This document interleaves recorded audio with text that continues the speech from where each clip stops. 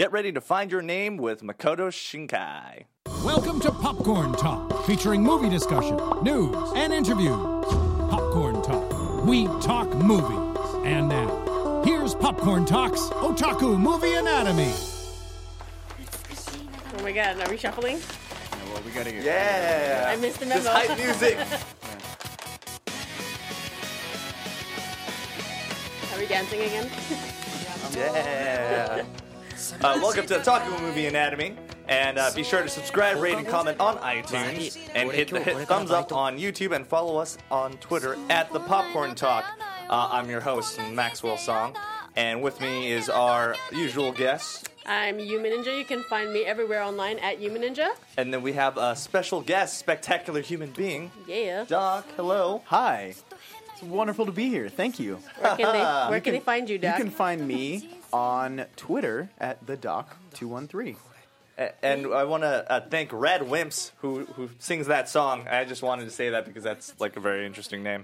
Red for Wimps? Rad Wimps. Oh. Rad Wimps for their spectacular J-pop action song that they have for your name. Woo. That was a rad song. It was. Oh! Bunch of wimps. So we're going to talk about Your Name by Makoto Shinkai. It has been critically acclaimed in the Japanese animation movie world. And rightly so. Oh, very much so.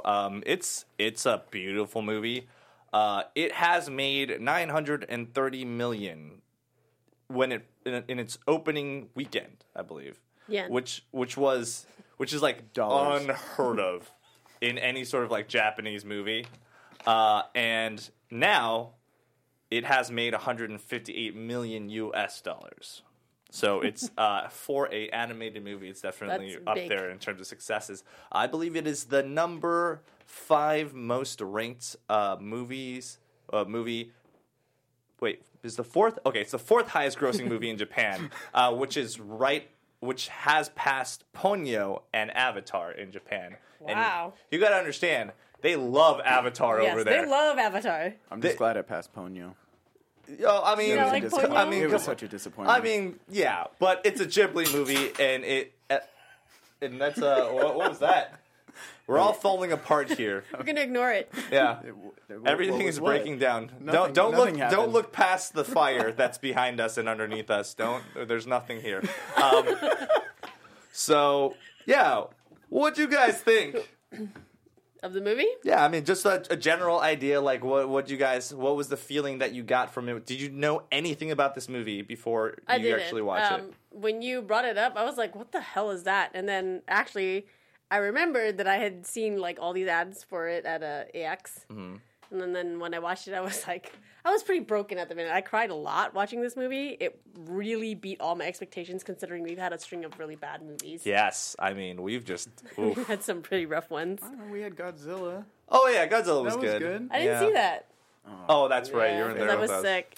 Godzilla was fantastic. But we're not talking about Godzilla, even though Doc is here again. And we welcome you. We welcome you back. I don't know why you decided to come back in. I don't know, if you're a masochist or something, but we appreciate it. Well, you did promise me $2,000, so... Oh, yeah. About that. I only have that in Monopoly money, so I hope that's...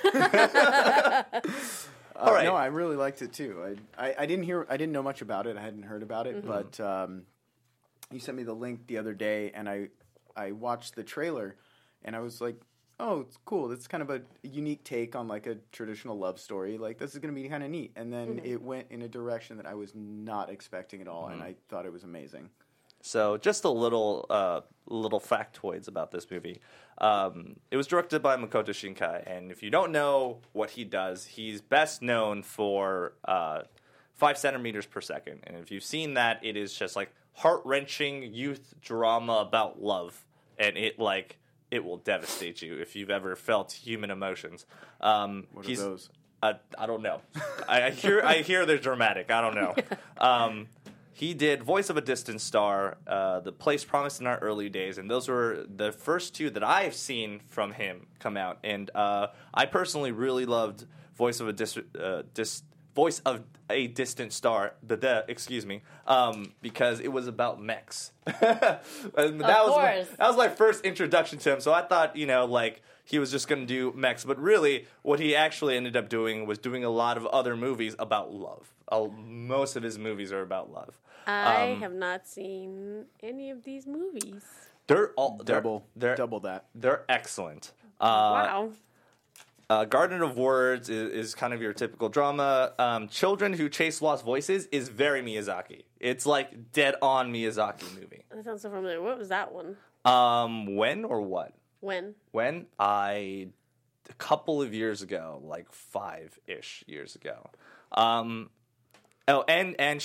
he recently just did something called She and Her Cat. Oh yeah, no, actually I've heard of that one. I'm sure people have seen that because it was a very popular like short form anime, and it's also very excellent. And it's very sad. Oh, it's also very sad. So because I feel like a lot of his movies are very sad. Yeah. I don't know. I mean, I guess if you talk about love, like sadness is sort of going to be an inevitable thing. But I was reading something about this online, and then there was some review. I don't remember. But it was like, oh, this is like one of the great anime tragedies of our time. And they're like, it reminds me of like the sadness that you felt watching Grave of Fireflies. And I was like, really? No, I was like, Max, what did you make me watch? No, that is an exaggeration. There's nothing that's as sad as Grave of the Fireflies, except for like maybe Barefoot Gen or something. But if you don't know what that is, it's a very brutal, like old school anime about World War II and everything being on fire. Anyway, let's get back to this movie. Yes. So the actors for Taki is Ryunosuke Kamiki. If you don't remember him, I don't know why you wouldn't. He's Seijiro Seita from the Rurouni Kenshin live action. Oh. Which is incredible. Which is incredible. Which is amazing. Yes. And Mitsuha is an actress by the name of Masami Nagasawa, and I have no clue what she's in. She's in a bunch of stuff. I've never seen a single one of them. Yeah, I've never seen anything with her in it. Yeah, but those are the two main characters, Taki and Mitsuha, and it's going to be very important you remember their names because it's kind of what this whole thing is about. Yes. So, I don't know, like, someone start off the synopsis, like, how does it feel to you? Like, this is really real. Yeah, there's a lot of that. Because I feel like, okay, so when I looked at the trailer, I was like, oh, it's a love story. Then I watched it, and it's like, it's actually more of like kind of supernatural time travel included in it. So it's kind of like... It's like sci-fi-ish? Yeah, because basically it's this, how old is she? She's like a high school girl, wakes up and like seems like something weird has happened the day before, and she wasn't acting like herself, and all her friends are like, oh, you're acting weird. And then her and this guy in Tokyo realize that they're switching bodies every other day, it seems like. Mm-hmm. I thought it was like once a week or something. It was a couple times a week. It wasn't. There wasn't necessarily like a specific schedule. It just would happen randomly, and so then they would have to like deal with basically living each other's lives for a little while. And as they do live each other's lives, they start to. In the beginning, it like sets everything up between Mitsuha and you don't really see Taki. Taki's more towards the second end of the first act. But Mitsuha is the main character. She is from the countryside. What is the name? Itomori, yeah.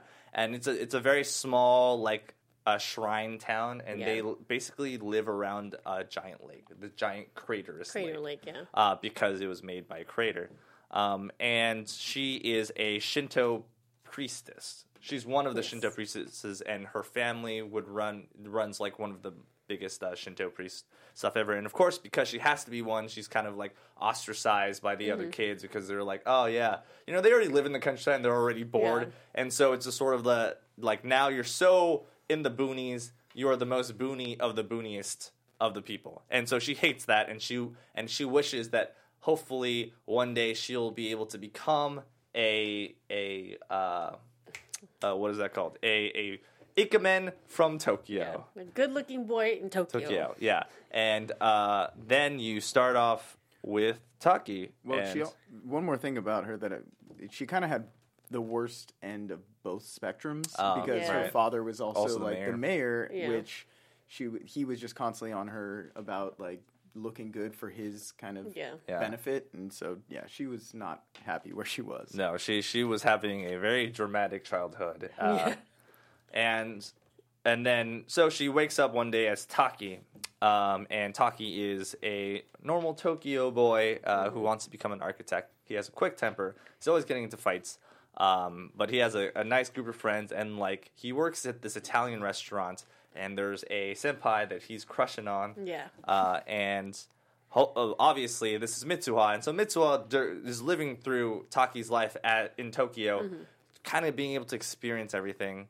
And then as they wake up, they start to see that like, oh, people are noticing that they've been acting super, super weird. Yeah. Like, they obviously change characters completely because one is a girl and one is a boy, and so those traits kind of like switch over, and they kind of affect their lives for the better because they kind of fill in a void that they both were kind of missing. Taki being like a super gruff, like quick-tempered kid, obviously, and Mitsuha being sort of a, I guess, Social outcast, but also very like what's the word? It's kind of a wimp. She doesn't stand up for herself very much. And so they kind of like filled in each other for that, and eventually they just kind of formed this connection through this diary that they have on their cell phones. And that's how the first act starts. But then it like kind of changes into this sort of like sci-fi supernatural portion. Because I mean, there was like the supernatural element of them waking up in each other's body, but then like it basically shifts when you see that Taki is like trying to like get into contact with her and meet up. And that's obviously because like so Mitsuha sets up a date with Taki and her senpai, and she basically set up this date, but they at this point they had kind of like fallen in love with each other, and so they're like this date just goes disastrously wrong. And they're trying to like at that point like Taki's like, oh, I got to meet this girl, and Mitsuha's like, oh, I got to meet this boy. And then what happens is one day Taki is in Mitsuha's body, and they go into this shrine basically, and they kind of explain the god of this area. The thing that they're worshiping as Shinto priests, and this god is sort of this god of the thread, god of like time, and it's kind of like this tree that was in the middle of the crater created by a meteor that appeared like hundreds and thousands of years ago. Because they don't really address like. Nobody really knows. Yeah, nobody knows like what the god does, but they know that it has something to do with the destiny and time. And another thing about these Shinto priests is like their whole thing is based on braided cord. It's like the braided cord that you see in Shinto ceremonies where they kind of wrap the tree to like give prosperity to the gods and protect it from evil and stuff. And so they kind of like throw in this theme of these cords basically embrace time. Like this is you're basically braiding life into your own timeline with this, and so that's when the supernatural element kind of appears. So, and one thing that I got from the cord, like from the braided cord, and a lot of the scenes in the movie, he has the shots of the movie were very. They had a lot of linear, like straight. Lines like roads and the comet trails, like the train tracks and everything. They really focused a lot on straight lines that indicated movement, and I thought it was really unique that with all of those like kind of taking you somewhere, it showed that the braided straight lines like interweaving the different like moments in time and I don't know. I just thought it was really unique. No, that's a very great point because the thing about Makoto Shinkai's movies is like he has these very meticulous environments. They're mostly, if there was a way to describe it, they're basically photoreal illustrations of those places, as much as you can do with any sort of animation. And he has done this basically throughout most of his movies. That is his particular style. And the way that he uses light is also very much in sort of that dramatic, like J.J. Abrams type of way. He has a lot of like lens flares, a lot of like very harsh reflections.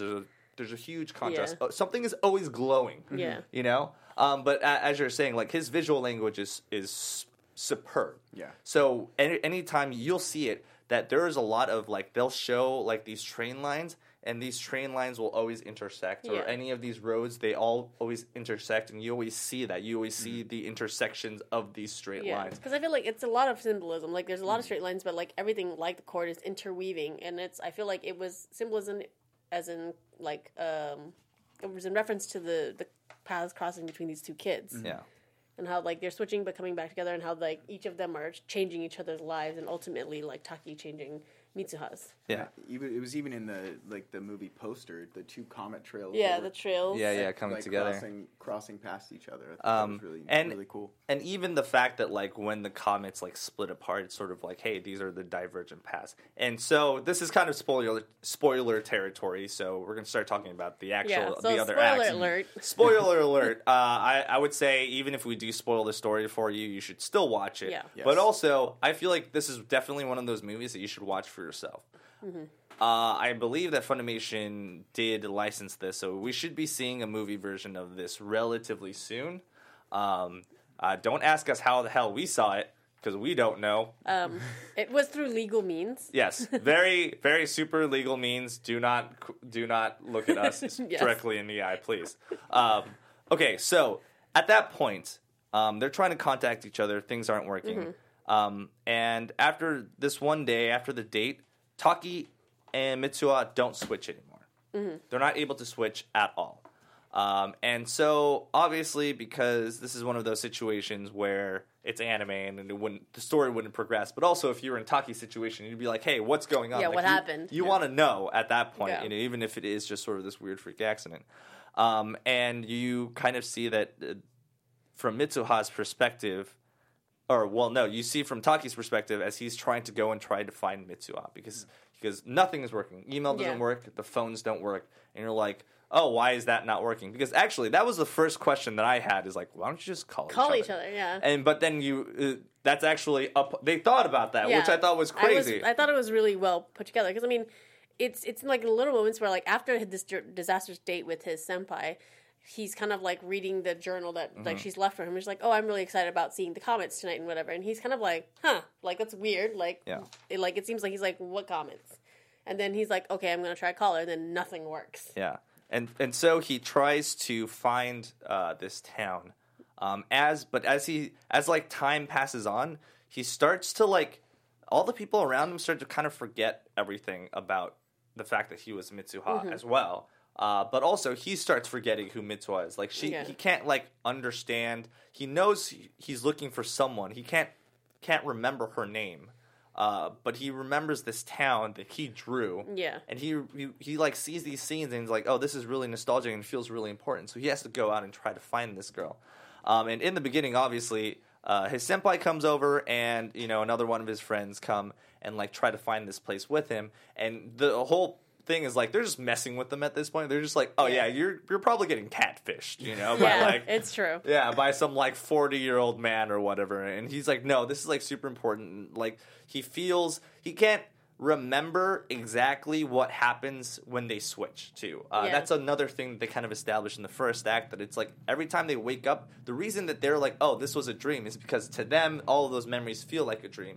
The only evidence that they've ever had was the journal entries that they've been writing in each other's phones and like the drawings and stuff. Yeah, and then like they're writing each other's like names on their hands, like in the first shot where basically Taki in Mitsuha's body writes like, who are you? Who are you, yeah. And then they start writing their names and questions on themselves, and then eventually into journals and books. Yeah. But when he goes on this journey, he's kind of just looking for this place, and it's just, I think the scenery is really good because it's kind of up and down like the Japanese countryside. Yeah. And then they end up running into like the old man who's like, oh yeah, this is like a drawing of, what is it called? Itomori. Itomori, yeah.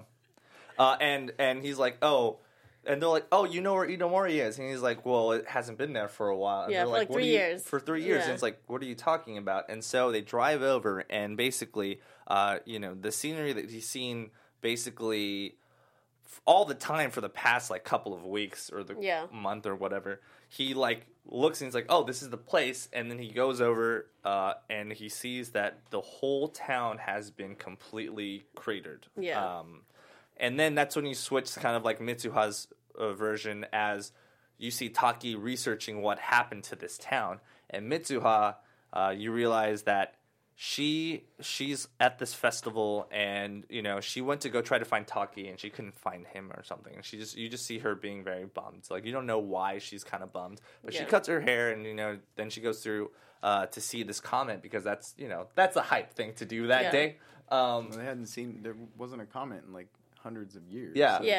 And so basically what you get the gist of is, at first they only show you, I think it was very smart in the way they did it, they only show you bits of information, and you kind of have to build it out on yourself. What you see is Mitsuha seeing this comet, seeing it split, and then you know that is the point where everybody dies in the town.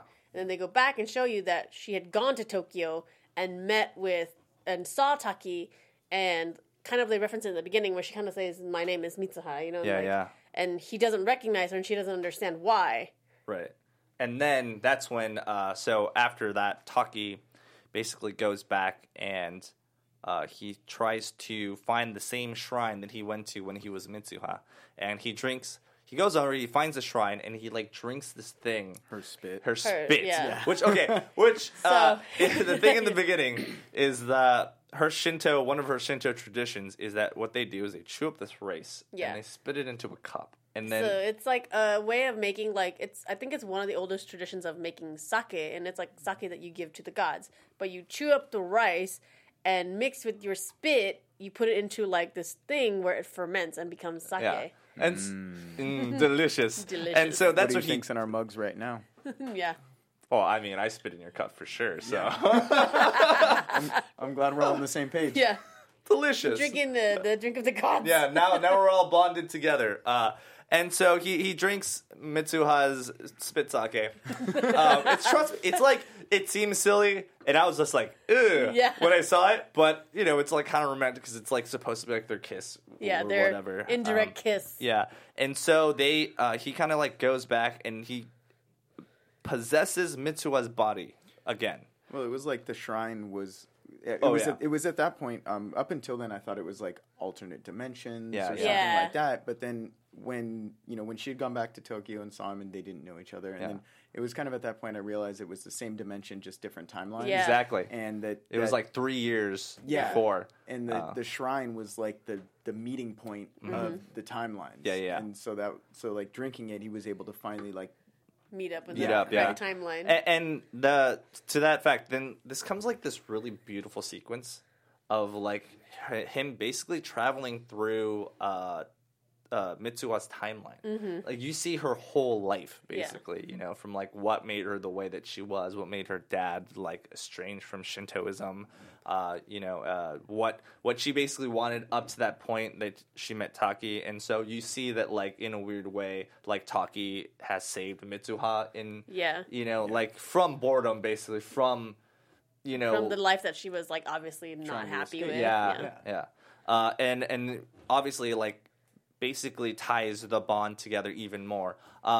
Another thing that they kind of like show but they don't really mention is like he has like this braided cord that he wears for good luck. He doesn't know why he wears it. He doesn't know where he got it from. Yeah. And then you see that like as he goes back in time 3 years ago, that Mitsuha did go over to see Taki, and she does see Taki, but because it was 3 years ago, he doesn't recognize her at all. And even though like Mitsuha knows all this stuff about Taki, like Taki has no recollection. But at the end, she kind of like she's like Taki's still interested for some reason. It's kind of like this whole idea of destiny. Like, of destiny. This sort of he has like this feeling of like, oh, I should ask her name because this person's going to be important to me. Yeah, exactly. And in the beginning, he's like, oh, this girl is super weird right now because she's just basically like up in his face, just kind of like breathing in his direction. And then she just like says his name, and he's kind of like, whoa, like, how do you know me? Which, I mean, if you don't understand it from like a Japanese like social aspect, like that amount of like, because she doesn't say his last name, which means that she's familiar with him. Yeah. So like it would be weird. Like we just don't call each other. Like I don't say like Max. I would be like whatever your last name is. Song? Yes. You don't know my last name? You jerk. I'd be like Mr. Song. It's Salts. It's Salts. Yeah, Salts. Hello, Mr. Max Salts. Salts. That's me. So it'd be weird if we didn't know each other and I said Max and I should be calling him Mr. Salts. Should be calling me Saltson. Yeah. Saltson. I love that name, actually. It's pretty dope. Are you gonna change your online handle to Saltson now? It's Saltson now. That's your new name. Saltsamas. So at that point, you realize that this is, it's like half religion, half time travel. Yeah. I'm going to leave the conclusion, but only because I really do want people to watch this, and I've basically sort of whatted your palate, and you're probably thinking what happens to them? Yeah, I mean, clearly, is it a happy ending or a sad ending? It could really be both. Yeah. But I believe that you would very much enjoy this movie, so definitely watch it. Yes. But yeah, that's basically the synopsis, and now we're gonna kind of we're just gonna talk about its themes. What do you think its themes are? I mean, Well, there's what always did you get from it? Doc. Well, not so much about the theme, but one of the things that always I always find these movies is kind of odd is we get so invested in this love story, right? Yeah. And it's like this perfect, not perfect, but you just are rooting for them to fall in love. Yeah. And then you take a step back and realize they're fucking teenagers. Yeah. Yeah. Even if they do meet each other, that's not gonna last. And it's this jaded part of me that I So dark. totally. But no, I totally understand. But that's why I like this because in a weird way, it still examines a lot of different relationships. Because you're right, when the senpai and when Taki when they kind of get together on the date, it doesn't work out. Yeah. She even recognizes that he's she's like, dude, you're. Yeah, you're totally in not love into with me, someone else. yeah. And he was like, oh no, I was totally into you before. I don't even really. And that to me is very much more it is about the destiny of it because now that their fates are sort of intertwined, they have to sort of, or it's sort of hey, true love or star-crossed lovers. Those beautiful old school, totally for unjaded people, unrealistic love stories, which I get it, unrealistic, but I really love how Shinkai has done that, because most of the time it's fucking cheesy. Yeah. And I feel like they did a really good job in not discussing. I mean, this is a recurring trope in anime where everybody's like, oh, the red thread of destiny. Yeah. That braided cord is red. Yes. And so they're going to end up together. It's something they don't even talk about. You watch anime, you know. You just know. You know it. But I liked that this kind of even the way that things they consistently try to paint this imagery of these two people's lives are entwined that red thread of destiny, and they're going to end up together.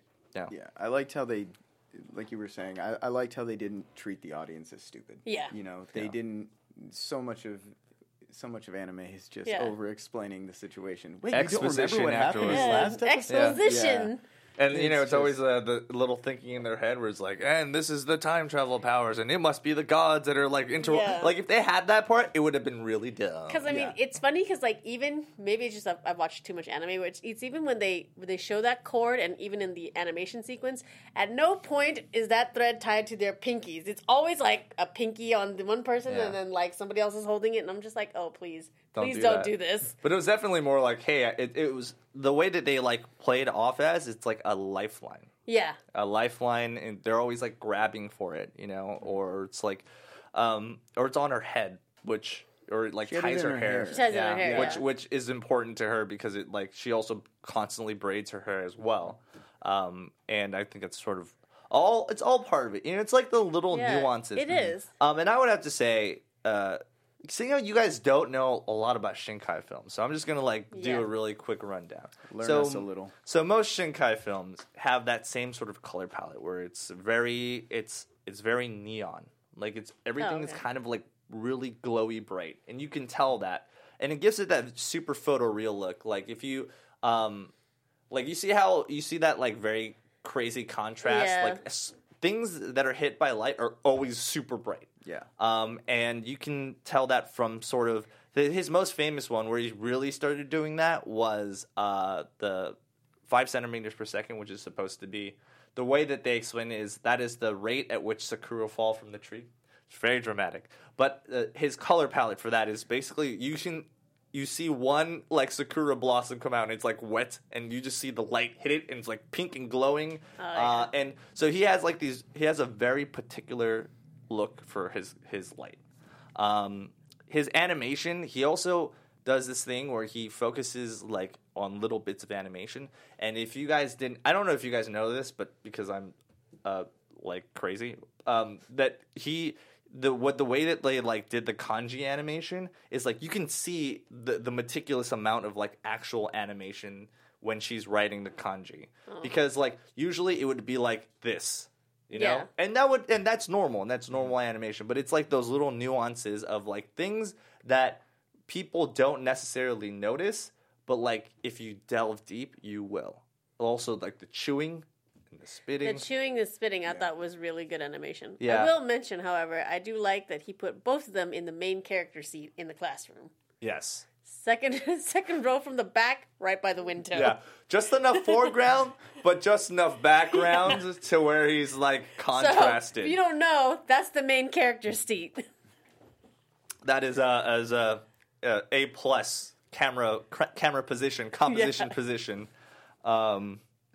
So funny. Yeah, he has a lot of 3D integration. Like, there's a lot of bits in this movie that are 3D. Like, when they're doing the Shinto dancing, that's 3D. Yeah, see. You can kind of tell. I feel like I couldn't tell it on. I've seen some, like, really, like how we were talking about Berserk. Uh-huh. And then, like, we've had this discussion about Love Live, where, like, when they do Love or CG, like, cell animated 3D or whatever, it's like they look like weird dolls and they have like no life in their eyes. I didn't actually realize there was any 3D in this. I couldn't tell. Yeah, and it always seems like it's everything's sped up a little in the 3D. Yeah. Like anytime they do like any sort of like flying scenes or anything, it just seems like everything's going just a little too fast. It's kind of just takes you out of it. But I couldn't tell in this one. It's very little, but there's like more visual effects. The thing is, the way that he colors everything, it hides a bunch of that. But he likes to integrate at least a little bit of it. And I feel like in the industry, he does it kind of the best. Because I feel like I would have to agree. Like, I think this is the best version of that kind of style that I've seen. Because, like, I think everybody who's tried to do that 3D really falls flat. It is sped up. Everybody looks kind of fake and, like, weird. And, like, it falls in that, like, uncanny valley of, like, it looks like what it's supposed to look like, but then there's just something that's off about it, and it's, like, unsettling. Yeah. It's like it's not as detailed either. Like you go from this gorgeous world that was like painted with watercolors and just very like vibrant and whatnot, and then you just go to this super sped up, very like floaty. It's like a marshmallow human. Like, it goes to like beautiful painting to clip art. Like, it's like so weird. And luckily, most of his movies, I would have to say, his first movie, which is Voices of a Distant Star, which is what like I said about mechs, has heavy 3D in that, and the mechs are like, The 3D back in the day wasn't that super great anyway. Yeah. But I mean, it's still one of the best, I would have to say. But speaking of that particular movie, because that was the first movie that I saw, he has this kind of theme of lost love, like every lost love and time. I would have to say he's less fantasy and more sci-fi. There's always a sci-fi element to it, like time travel or like Voice of a Distant Star. It was basically about her trying to send messages and the amount of time that it actually takes when you're in space, like when you're light years away, and how long. So she's writing these messages so that he can get them 20 years later. Yeah. So it's like it's stuff That's like a crazy that. Concept. That is the way that he does it is like it's like mind blowing, and it's just. To be fair, I'm just gonna say this: it's kind of stolen from Star Trek. Sure. I mean, I guess. Because I mean, to be fair, like scientifically speaking, that's how it would be. I mean, it's how we get pictures back from like Jupiter and stuff like that. It takes much longer, so it's like it's something that I wouldn't have thought of immediately watching this movie. But when they did it, and I was like, oh shit, that's right. Mm-hmm. Well, when I watched this movie, I immediately thought of that Keanu Reeves movie, Lake House. Yes, me too. I was like, yeah, it's kind of like Lake House. It's also like Freaky Friday. If you put Lake House and Freaky Friday together, it is. You kind of get like the same concept. Yeah, I had no idea it was going to be as like emotional as it was. I thought it was gonna be more like Freaky Friday funny, haha. You know, like I was like, oh, Yeah, it okay, has its whatever. funny It's like a moments. Yeah. seishun youth kind of thing. But then I was like, oh, Well, this the- got really the- deep. The first scene is this. Yeah. This feels really real. I'm like, There's laughing. this funny, beautiful scene where she like Taki ends up inhabiting Mitsuha's body again. Yeah. And like his thing is like every time he like becomes her, he like kind of grabs her boobs because adolescence. Yeah. Let's be honest, we would all do it. yeah, I would do it I would now. absolutely do it. I think it's funny because they only addressed like so. Mitsuha, when she becomes Taki, she only does it once. She's Yeah. kind of like, oh my god, and she touches her thing, her donger, and she's just like, whoa, it's really there. Yeah. But like every single time Taki wakes up in her body, he's just like, and then like the little sister comes in and just like, you're holding your boobs again. Yeah. What is Well, this? why are you doing that? And so like what happens is he inhabits the body before the meteor hits, and like he's like crying and shaking them at the same time. Yeah. So it's like the funniest scene. Yeah. good. It seems like super inappropriate, but it's just like But it- that build up, that payoff for like just putting those little nuances Yeah. and then making it like this really funny like Because he does it more than once. Because there's a point where he's like talking to the family member. He's just kind of like sitting there like juggling the yeah, boobs. it's great. It's such a good pretty real. punchline. Like Yeah. it's a pretty real reaction. Yeah. Like Because if you were, because exactly I how mean, feel it would they're like happen. what, 15, kind of like Yeah, they're like they're first or second years. No, well, they're 16, I think. Because when we go, it's like 5 years in the future, and they've graduated already. Yeah, so. he graduated and was looking for a job. Yeah, and that's so. But I don't know if that was like straight out of college, so they could have just been like juniors in high school. Yeah, so like second year. Yeah. So they're like 16ish. Yeah. So it makes sense. Like if you were a 16-year-old boy and woke up in a girl's body and had boobs, you'd touch them. Oh hell yes, I would. I wouldn't leave the room for I mean, a while. you would be like, what is this like? Yeah, I feel like.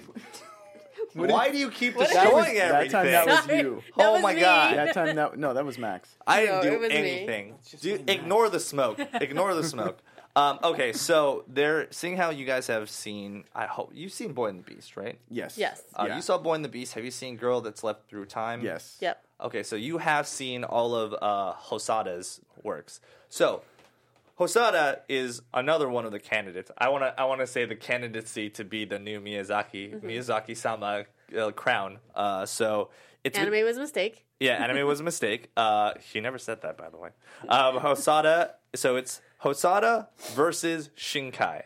Now that I know you guys haven't seen a lot of the Shinkai movies, but you've seen this one. And so with this kind of like most recent ones, what would you say is the crown runner? Like who seems Okay. more like Miyazaki? So to me, just personally, I feel like Makoto Shinkai should be the front runner just because his storytelling is not riddled with the tropes and failings that Mamoru Hosada's does. Because I mean, I've seen Hosada stuff, and I'm like, okay, yeah, it's like pretty, but there's just it falls so heavily on these like anime tropes that I think weakens it. Yeah, I would say visually and plot wise, I would say Hosada is more in line. But as far as the storytelling goes and how much you can get, I don't know, like there's something about Miyazaki stories that you just get so enveloped in them, and it doesn't matter how unrealistic the world is, you connect with characters really well. Yeah. And I felt like I connected more with these characters than I have with Hosada's with Boy and the Beast, and I'm trying to. Wolf's Children? Is that the one where they're like in the digital world? Oh, Summer Wars. Yes, Wars. Summer Wars. Yeah. I loved the movie. The concept was amazing, but the The characterization. characters, yeah. it Because just- I feel like when we watch like Wolf Children and then like Summer Wars and like a couple other ones, and even Boy the Beast, I feel like the drawing is there. Like it's obvious he's referencing it, you know, and like, but I don't feel an emotional connection. And like with this movie, like I felt very connected to the characters and I cried. And like Right. every single time, like even when we were watching Wolf Children, I was like. And like we talked about it with Michelle, and she's like, "Oh, I cried," and I was like, "I felt nothing. I felt like she was an irresponsible mother, and she just let her children run away." I was Yeah. like, I just didn't, I couldn't connect to it. I would say true. my favorite of his would be Boy and the Beast. I thought I connected the most with that. But still, like this being my only one that I've seen, and I forget his Shinkai, yeah. Shinkai. My only one that I've seen of his, and I felt a deeper connection there, and I liked the way the story was told. Yeah, I feel like his uniqueness is more prominent. I have to agree, and I feel like if you're gonna break down Miyazaki movies, there's like very specific things about Miyazaki movies. One, They're good. They're visuals. Well, yes, they're good. Okay. By the way, the 4 movies that have like basically made the most money, like box office of all time, is all Ghibli. They're all Ghibli movies. It's Castle. It's Howl. Howl. Mononoke, Spirited. Those are the 4. Yeah. And so, like, clearly, when Shinkai was compared to Miyazaki, he said that it was a overestimation of his skill, and you're kind of like, you see it because he's not quite there yet.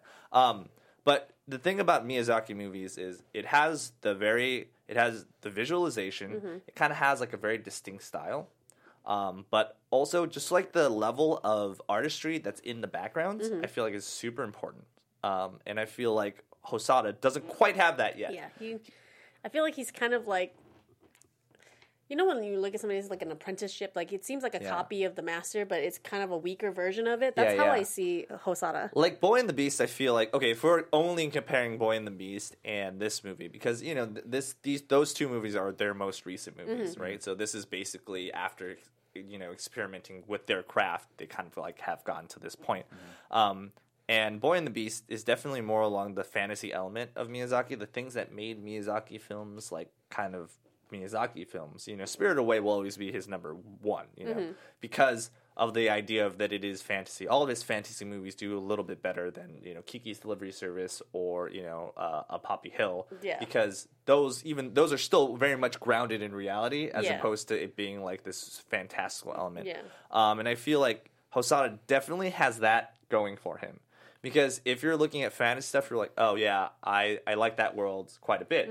But unfortunately, the way that it's integrated into it, as the way that the story is revealed, I feel like it was very chunky. Yeah, you know, comparatively. And this movie was just, it was silk. Yeah. It was silken. Oh, you know, this movie was like almost 2 hours. Right? Yeah, no, this movie is actually 1 hour and 45 minutes, which is like I think 15 minutes less than Boy and the Beast, so there was a little bit more. Yeah, because I felt like and this movie was a substantial credit reel on that one. On this movie. Yes. It was large and in charge. Yeah. Because I checked the time of the movie, and I'm like, oh wow, there's still a lot left. Like, where are they going to go with this? And then the credits started rolling. I was like, because I feel like this movie, like the pacing was really good. Even when they cut from like the reveal to like the different timelines, I felt like the transition of it built you up, and it had set you up with all these small little details that it paid off. And I feel like Hosada it doesn't do that.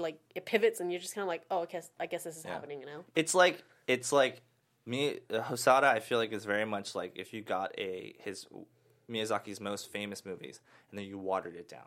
Yes. Like that's what it feels like. I would say Shinkai, like, he does the things that make Miyazaki movies like really great. Like, he has really good food animation. He has little details of animation, you know, like whenever you see something scurrying, it's never half-assed. Like all the animation, even though we would never necessarily register it, it is all there. And I feel like in a weird way, like Shinkai does something that Miyazaki doesn't, which is kind of bring modernism into his works, which I don't think that it's necessary for him to do. But there's something about like Shinkai's movies that are just like, you look at it and you're just like visually stunned. Yeah. Like stunned every time. And it kind of, that's, Miyazaki movies kind of felt like that. Unfortunately, it's gotten a little bit less because it's like, you know, his style is very like chunky, but Shinkai's is very much meticulous. Yeah. It is basically like a lot of science, like for him. But anyway, so I guess the winner is Shinkai. Right now, he's basically the forerunner. Obviously, his box office success is also a very much indicator of the fact that, you know, he's going to be like, give him like more money and give him a little in like 2 years, and he will come out with something that is just as good as a Miyazaki movie, if not better. But I think that's kind of. Honestly, I think that's kind of unfair to a lot of people. Like, that kind of expectation put on somebody, not only does it, like, stifle their creativity, I feel. I mean, it can give them encouragement to get better and everything, but I feel like when you put this you put a box around them, and not only does it, like, hinder them, But I feel it also, like, once you start saying, oh, he's on his way to be the next Miyazaki, you're also setting up the audience for failure. Yeah. Because so much of Miyazaki is nostalgic, and so much of those feelings that you get. Granted, the movies are great, and I still watch them, and I can show them to new people for the first time, and they really enjoy them. But when I watch them, I have, like, a sense of nostalgia. Mm-hmm. Yeah. And that's kind of like what we were talking about earlier. Like, I got into anime in a very unique way with Dragon Ball Z and Miyazaki movies before I even knew what anime was. So those kind of feelings were, like, really strong for me. But when you put that on somebody, you're forcing the audience to, like, look at these movies through a certain filter. Yeah, because it sets this expectation of Shinkai, like, as if he is going to be Miyazaki. But I think Shinkai works, and I think why I think he's the forerunner of, like, to inherit that name is that because he's similar but very different and distinct in his own way. Yeah. Mm-hmm. He brings uniqueness, which is what Miyazaki did to Ghibli. Yeah. So the question is, what was your favorite parts, though? Doc, you start.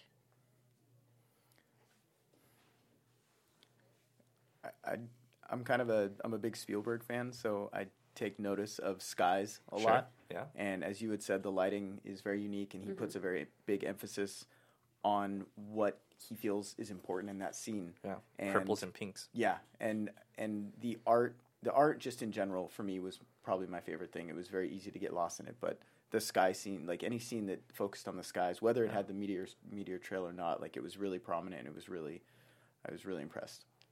So. Yeah, like similar to Doc, I think like it's not just like one specific part. It's like the way he drew Tokyo. Mm-hmm. Like if you've ever been, the way he drew it, the coloring and what he chose to focus on is very much from a young person's perspective. Yeah. Like the cafes, the fun building, like the usefulness of it is like if you're going as a tourist or if you're somebody who's into anime, this is how you were going to see Tokyo. Yeah, definitely. That's a very good point. I was thinking, like, because they have this whole thing about cafes. Cafes for them is sort of Shinkai's way of being like, this is what modernism looks like, you know? And it was just funny, but that's basically what high schoolers do. Like, they go find, like, interesting cafes and, like, eat cakes and stuff. And that's a trope that has been done to death. But, you know, like, but it's definitely, like, that level of detail where you're like, oh, he's just going to use one device, and that device is going to be the thing that kind of, like, shows all these very hard to explain things. How do you explain youth? You know, how do you explain Tokyo? Yeah. You know, you just do the things that kids you think would love. Yeah, basically. I would have to say my favorite part, and I'm going to keep this short, because we've been talking about this movie a very long time, is basically when they meet for the first time, and it's on this on the mountain, and it's just there's nothing to that scene except for sky and colors. And what happens is that it goes into twilight. And so you see the colors go from this orange yellow to pink and purple, and then there's this devastating scene where he's just like, "Hey, I'm gonna write your name on my hand so I don't forget." And it's so dramatic. There's this beautiful music playing in the background. The wind's blowing. The light is just hitting them in like the most beautiful way, and then it just cuts and the marker drops. Yeah, and that's how it ends. The music stops instantaneously, and it's like. You're like, oh my God. Like, that one cut was, like, the most devastating thing in the whole movie. And that is, like, that goes to show you the power of, like, of editing and cinematography and composition. And that is that makes, like, anime elevated into an art form. And I thought that this whole movie basically is. But that scene was like, damn, you got it. Like, that's what it is. That's true. So we're going to rate it real quick. Right, to the Lions. To the Lions. I think we know what the answer is. Yeah. Yes. Yeah. Yeah. Definitely watch it. I think it's definitely worth watching. Yeah, the reviews, if you ever see any reviews, the numbers speak for themselves. And if you'd missed this movie, you're missing a damn good movie. And I would have to say it's going to definitely be more in the forefront of anime, especially seeing how it's becoming more popular. So definitely don't miss it. And what are we doing next week? Next week, we're doing one of the Dragon Ball movies. Dragon Ball! Doc's going to be back next week as well. Resurrection F? Yes. Resurrection F. So make sure to check it out next week. Same time, same place, same guy. Same guy. All right, see you next week.